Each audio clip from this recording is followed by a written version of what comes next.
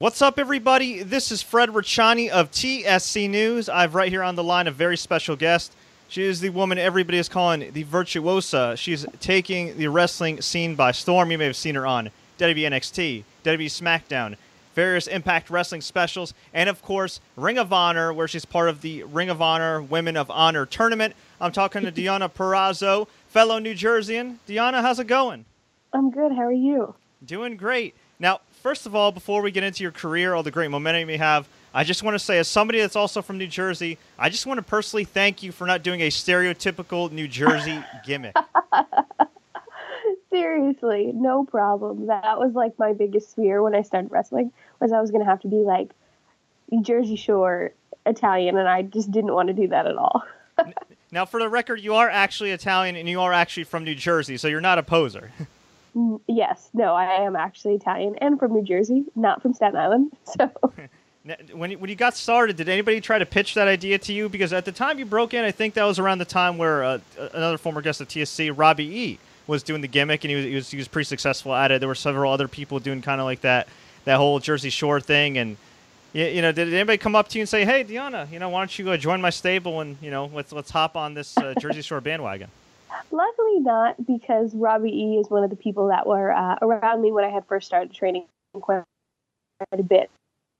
So I couldn't do that, but people were very adamant about, like, just be you and be Italian and be your character. And it took me a really long time to just embrace that and accept that that's who I am and that's who I'm going to be. But at first, no. Yeah, and for you've had a lot of momentum these last few years, and obviously you've busted your butt to get where you're at, put in a lot of hard work, but you're still relatively young in the business, and you've been pretty much everywhere. I mean, like I said at the top of the show, NXT, SmackDown, Impact Wrestling. Of course, you've been a cornerstone of the ROH women's division, and now they are finally getting set to crown the inaugural ROH Women of Honor champion. What's it like to put in all that work, to be somebody that's been beating that drum for so long, be an outspoken person and say, hey, we want opportunities, and to finally get it right now? It's really exciting, because not even just in the last 5 years that I've been wrestling have I worked for these opportunities, but in a way, like, I was a little girl that wanted to do this, and I saw, at 9 and 10 and 11 years old, how women were treated in wrestling. So I always had this picture in my head and envisioned women's wrestling being the way it is today, and getting these opportunities and being seen as serious competitors and true athletes. So to see this kind of evolution, as they say, of how women have come to rise in the last few years is really incredible, because it didn't start with me at 18 when I started wrestling. It started in this little girl that was 9 years old. How much of a difference is there from you starting at 19 to now in terms of how women have been perceived? Because even just a few years ago, some women were still looked at as eye candy, booked as valets, didn't get a lot of time in the card. Now they're the main attraction. Now, like, for example, Tennille Dashwood, who just joined ROH. She's headlining shows. She's doing her thing. I mean, she's the main event. I mean, has there been a big change since you first started? Yeah, I mean, I feel like everyone's go-to is to talk about, WWE and, their women's revolution, but it's really changed on the independent scene as well. I mean, you see so many all-women independent wrestling companies popping up all over the country. And if it's not an all-women's card, it's 3 or 4 women's matches, or there is valets, or there is managers, or there's women referees, and just across the board in professional wrestling, women have been given so many opportunities from an independent level all the way up. So there's been a change completely across the board. Would you attribute that to the early days of NXT with Paige and Tennille, or would you go back further than that? Like, when did you start seeing the change? Like, was there somebody or some promotion or some movement in particular that you noticed being a wrestler that kind of helped drive the change in the right way? I mean, I tend to say that I don't even know if it started in professional wrestling. I think having strong women athletes all over the world who have been working for women's equality and, women to be more than just, the sideshow or the afterthought, that really sparked this whole women's movement in the last few years. It hasn't just been professional wrestling. It's been women in sports and women's athletes all over the world. Who drew you into professional wrestling back in the day? You can't quote me on who exactly it was, but I think Stone Cold Steve Austin hit maybe Chris Jericho over the head with a chair, and that was the first moment that I can remember being like, "Holy crap, what is this?" And it just hooked me. I needed to know like every single thing about whatever this crazy thing that I just saw was. And once I got to see the women do it, and I got to see Trish and Lita and Victoria and Jacqueline and these just strong, powerful women do this intense thing, I knew that one day if I did it, I could do it too. So Trish Stratus has always been like my little inspiration for being a women's wrestler. And she looked awesome in that Women's Royal Rumble match. I mean, I know she's so great, but I mean, seriously, she didn't miss a beat. Absolutely not. And she literally is more beautiful today than she was the last time she was in a wrestling ring. Like, I don't know what she does or how she does it, but she just keeps getting better. She's definitely on that reverse aging plan. Absolutely. Who got you started in professional wrestling? Because from what I understand, you did train under our mutual friend, Rip Rogers, who's the man. So I started at a place called D2W, and it was right out of Wharton, New Jersey, which was about 20 minutes from where I grew up. So I drove past the place that they run shows every month, and I saw like a big banner on the VFW, and that it said like Pro Wrestling Live every month. And for some reason, D2W stuck with me. And when I got home, I researched it and I saw they had a wrestling school. So, a few weeks later, I went and I signed up. And Damian Adams is actually my trainer. He still is today. And he kind of set me up to, not only just learn professional wrestling, but be successful at it. Which is great. And how did you, going from New Jersey, end up in Louisville, Kentucky under Rip Rogers? A man, for those that don't know, is not only a pro wrestling veteran, very well respected in the ring, but a guy that also mentored the likes of Brock Lesnar, John Cena, CM Punk, and Randy Orton. Yeah, Damian actually is an OVW alumni, so we would take trips with other students or just him and I and go down to OVW and take extra sessions with Rip and kind of use it as a vacation, but also to do OVW house shows and OVW TV and just kind of get that whole experience. When you first told your family and friends, hey, I think I'm really going to try doing this professional wrestling thing, their initial reaction was? Well, I didn't tell anyone. Everyone knew that I had wanted to be a professional wrestler. And, it's like a weird thing. And, like I was a cheerleader and I was a gymnast, and it was kind of like, no, you're going to go to college and you're going to do the college thing. And I tried that. But I think people just thought it was a phase that I was going through, and eventually, like, I'd grow out of it, and I just never did. So when I did sign up for wrestling school, I didn't tell anyone, and I just went and I did it, and I came home and I was like, yeah, I'm going to be a wrestler. I told you. And I think my mom was more mad that I signed this contract to pay all this money, without her seeing it or knowing what I did. But now they're really supportive about it. Now, they say in wrestling, timing's everything, and you're somebody that's obviously very talented and hardworking, but I think you picked a pretty damn good time to get in the business, because these last few years, with the women's wrestling evolution, with the indies being so hot, I mean, I think it's a great time to be a talented pro wrestler outside of WWE. Can you attest to how hot the indies are right now? Because you're hearing from so many guys and girls that are able to make a living outside of WWE and these other big promotions. Yeah, I mean, if you look around and see, even if you're watching WWE TV, like if I turned on Raw right now, you could look, to the audience that is at Hard Cam, and you could see Bullet Club shirts and Villain Club shirts and Joey Ryan shirts, and all these people have shirts and their pro wrestling T-shirts in Hot Topic stores. And I think that there's been a transition in the last 2 years of where independent wrestling has found this ability to become mainstream and identify with not even just casual wrestling fans, but casual people. And I think that's super important. I think, that's how the Young Bucks and that's how Marty Scurll, that's how they make their money. It's through their merchandise sales, and it's through the roof right now. So it's incredible for people to be able to make a living independent wrestling and to be traveling the world and keep a schedule that a lot of these people do. I mean, I know just through personal experience with Marty, like, he's never home, and when he is, he's jet lagged and he's sleeping, and then he's in an airplane again. So, for people to keep a schedule that some would say is harder than a WWE schedule is crazy, just for independent wrestling. Oh, absolutely. But I got to say, what Marty and the Bullet Club guys are doing, and really just a lot of guys and girls on the independent scene right now and the respective promotions, I feel like they're really kind of taking advantage of the internet and streaming and everything. Kind of like similar to ROH. I mean, ROH I know just launched the Honor Club streaming service, but Yeah. before then, ROH was known for its DVDs, and they were better than anybody at kind of distributing those DVDs and getting that word of mouth and building up buzz for guys. And I feel like a lot of promotions right now are kind of at the forefront of that when it comes to streaming, which is why you hear about people like yourself and Marty Skrull and others.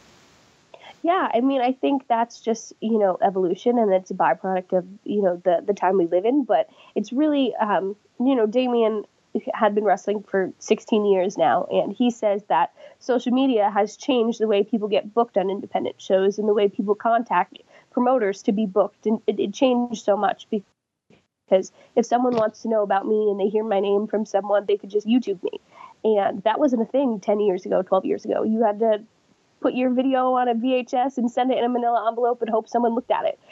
So there's so much more access to wrestling today, through Twitter, through Instagram, through YouTube. It's at our fingertips. And I think, guys like the Young Bucks or Marty or Cody Rhodes and Joey Ryan, these people that are super successful in just independent wrestling right now, have found this niche using social media to access more people than just wrestling fans.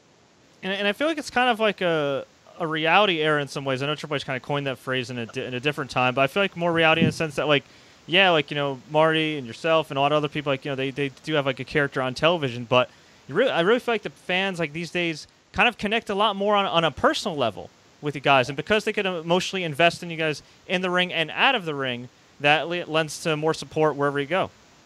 Yeah, I think everyone wants to feel like they know someone or feel like they're personal with another person. I think that's just human instinct. So to be able to use social media as a tool to get to know people and to know fans by name or to be able to recognize their face, it makes people feel special.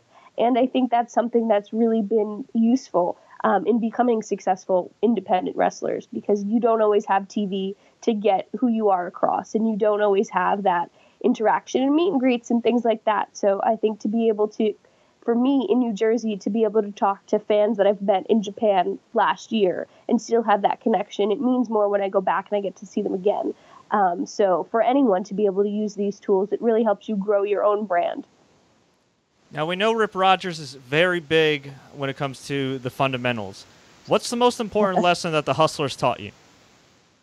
Oh, honestly, like everyone likes to talk about, American psychology, and he's so big on that. But I think more so he's taught me just to like kind of go with the flow and do what I'm supposed to do, and to realize that this is a job and it's not always about me, and just do what I'm asked and be over prepared in any situation.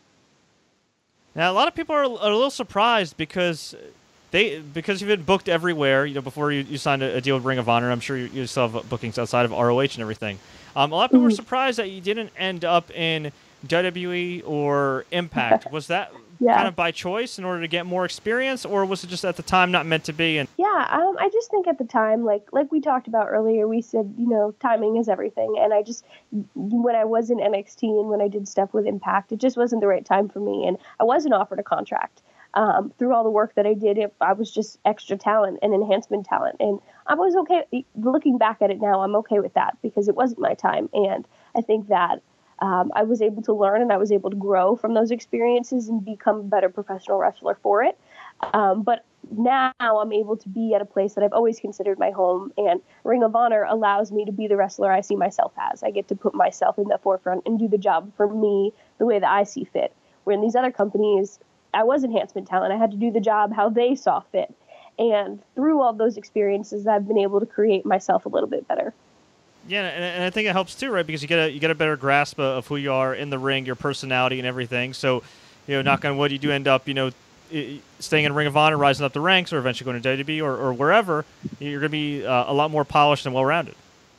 Yeah, I mean, I'm a big proponent of you never stop learning, and I want to know everything about this that I could ever possibly know one day. So to be able to listen to Triple H speak on professional wrestling and get William Regal's opinion, or, pick Johnny Saint's mind backstage, or then go to Impact and talk to Gail Kim and talk to Madison Rayne or Pat Kenny, and then go to Ring of Honor and talk to Delirious, who's completely different from all those people. I mean, you pick up things from each person you meet. So I've luckily been able to be surrounded by some of the best in the business for years. And I've experienced a lot in just a few years. So it's telling of the talent that I have, but also, what I've been able to experience. We asked a few fans if they had any questions, and evidently enough, we have a lot of fans that are fluent in Purrazzo. You have some time for questions? Yeah, absolutely. All right. Right here from Scott Anderson. Who is your dream opponent, and have you faced her yet? I have not. My dream opponent would be Serena Deeb, but she just signed a contract to start training at the Performance Center, so I don't think that's ever going to happen, but if I had to have a dream opponent, it would be her. And I also think she's criminally underrated. A lot of people just know her from that brief WWE stint, but I mean, she's considered a legend on the independent scene. Yeah, I mean, when I first started training, that was who Rip compared me to, and that's who he always said I reminded him of. So I studied her, and I've gotten to meet her now, and we know each other, and she's just a 10 times more amazing person than she is a wrestler. So if I ever had to get in the ring with someone, I would love for it to be her. If not her, who else? Somebody that's not signed by WWE, that's not restricted. Is there anybody out there right now that you think there's a match you could make happen, realistically speaking, in 2018?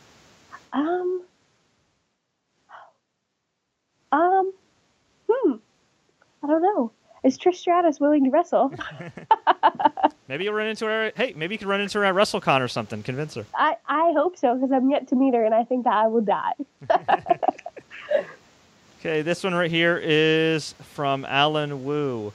When did you realize that wrestling was tougher than you thought? I thought it would be tough, but I didn't realize how tough until my very first day of training. I learned how to take a bump, fall backwards, and I had to do that like 150 times. And when I left, my trainer was like, okay, so we have practice on Sunday. And I was like, yeah, I'll totally be here, no problem. I didn't get out of bed for like a week. Just because I physically could not muster up the strength to do it. I was in so much pain. And in that moment, I was like, is this really what I want to do right now? But, you adapt and you learn. So. Classic Dutton says, I really enjoyed your stuff in Impact Wrestling. I know you're signed in ROH, but is there a chance that we could see you back there kind of mixing it up? I guess what I was trying to ask is, are you just exclusive to Ring of Honor right now, or are you open to going to work with other promotions that might have some television? I cannot, per my contract, work with any other promotions that have television. So no WWE, no NXT, no Impact, no Lucha Underground, stuff like that. But I'm free to do any independent wrestling all over the world. So you can definitely see me at a show there, but unfortunately not Impact. Okay, Jeremy asks, who's your favorite opponent? I mean, if I had to pick a favorite, because I just like to beat them all, Karen Q, by far Karen Q. Why is that? We trained together, and I think she's a fantastic wrestler. I think she's just getting started, and she's just someone that, as a person outside of wrestling, she's one of my best friends. We just click, and in the ring, we just are on the same page. We get each other, and it's just fun to be able to wrestle someone who has the same ideals in wrestling as you and sees wrestling the same way, but can match you toe-to-toe in anything that you do. And she's one of the people who always give me a run for my money. That's a pretty good reason for her to be your favorite opponent, then. Okay, Ajane Totten asks, all right, this might be a little bit of a controversial one. What's your biggest pet peeve in professional wrestling? That's easy. I hate when wrestlers are in the ring and they're pulling at their gear. Get something that fits. When you get your gear made, send measurements that are correct, or go to someone to get the measurements done for you. I just think that's my biggest pet peeve, because instead of watching the move or how you sell it or what's next and the transition to it, I'm watching you pick your wedgie, and I don't want to see that. Yeah, I didn't expect that one. That's good advice for any wrestlers that are watching. You got some pretty badass gear. Who makes your gear? I have a guy out in California whose name is Manuel. He makes all my gear for me. He's fantastic. He does anything I ask.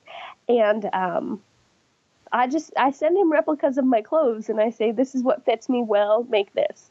And it always fits well. And if it doesn't, I send it back because, again, I just think it's distracting. I think it takes away from what we're doing, and we're putting our body at risk every time we get in the ring. So I want fans to get the most out of the damage that I'm doing to myself instead of looking at me pull my bra strap or whatever it is. I just think it takes away from the art of what we do. What do you think is your best performance up to this point? Like, is there a match that you had that just kind of clicked, that you said, obviously you still want to learn, you're always learning, but is there one match where you just said to yourself afterwards backstage, like, man, I'm really starting to get this. It's starting to click for me.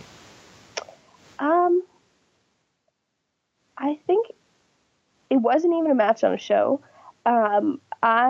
Rip Rogers came up in the summer of 2014, I believe it was, and NYWC did a seminar with him and Mike Mondo. And I had met Mike 5 minutes before, and Rip was like, okay, Mike, Deonna in the ring, you're going to do an hour Broadway. Go ahead, ring the bell. And the whole time I had no idea what I was doing. I was just listening to Mike, and it was on the fly, no planning before. I didn't even know half the things that he was telling me to do or how to do them. He was just doing them himself. And about 20 minutes in, I was like, if I just die right now, and that's just it, and the match is over and I don't have to do it, I just have to die. And you kind of get a second wind. And after that, I could kind of start to pick things apart and understand why we did what we did in the order that we did them, and the old school American psychology behind it. So I think for me, that was probably the match that put everything into perspective for me. Ooh, this is also a really good one from Scott. What are your biggest pro wrestling do's and don'ts? I guess as a young wrestler, like, what's something like you should definitely do, and what's something that you absolutely want to avoid doing to piss everybody off? Oh God, I don't know. Is there anything you witnessed firsthand? That you say that you've seen that you're like, oh man, like that person just doesn't get it? I mean, I guess it's like this is super cliche in wrestling, I guess, but like the biggest do or do not, so it kind of is both of them, is like you need to, when you're new in a place, you need to go up and introduce yourself and shake everyone's hand and just be respectful. I think that a lot of people don't necessarily always do that in situations that they should. And I know at places like Ring of Honor or WWE or Impact, that's expected of you. You're a guest in those people's homes and you have to respect that. So I think that's the biggest do, and then do that. Do not do that. Awesome. And where can fans find you online to keep up with everything? Yeah, everyone can follow me on Twitter at Deonna Purrazzo. That's the best way to get in contact with me. Great. Well, Deonna, I really do appreciate the time. It was fun chatting with you. It's great to see your progress these last few years, and I wish you the very best going forward.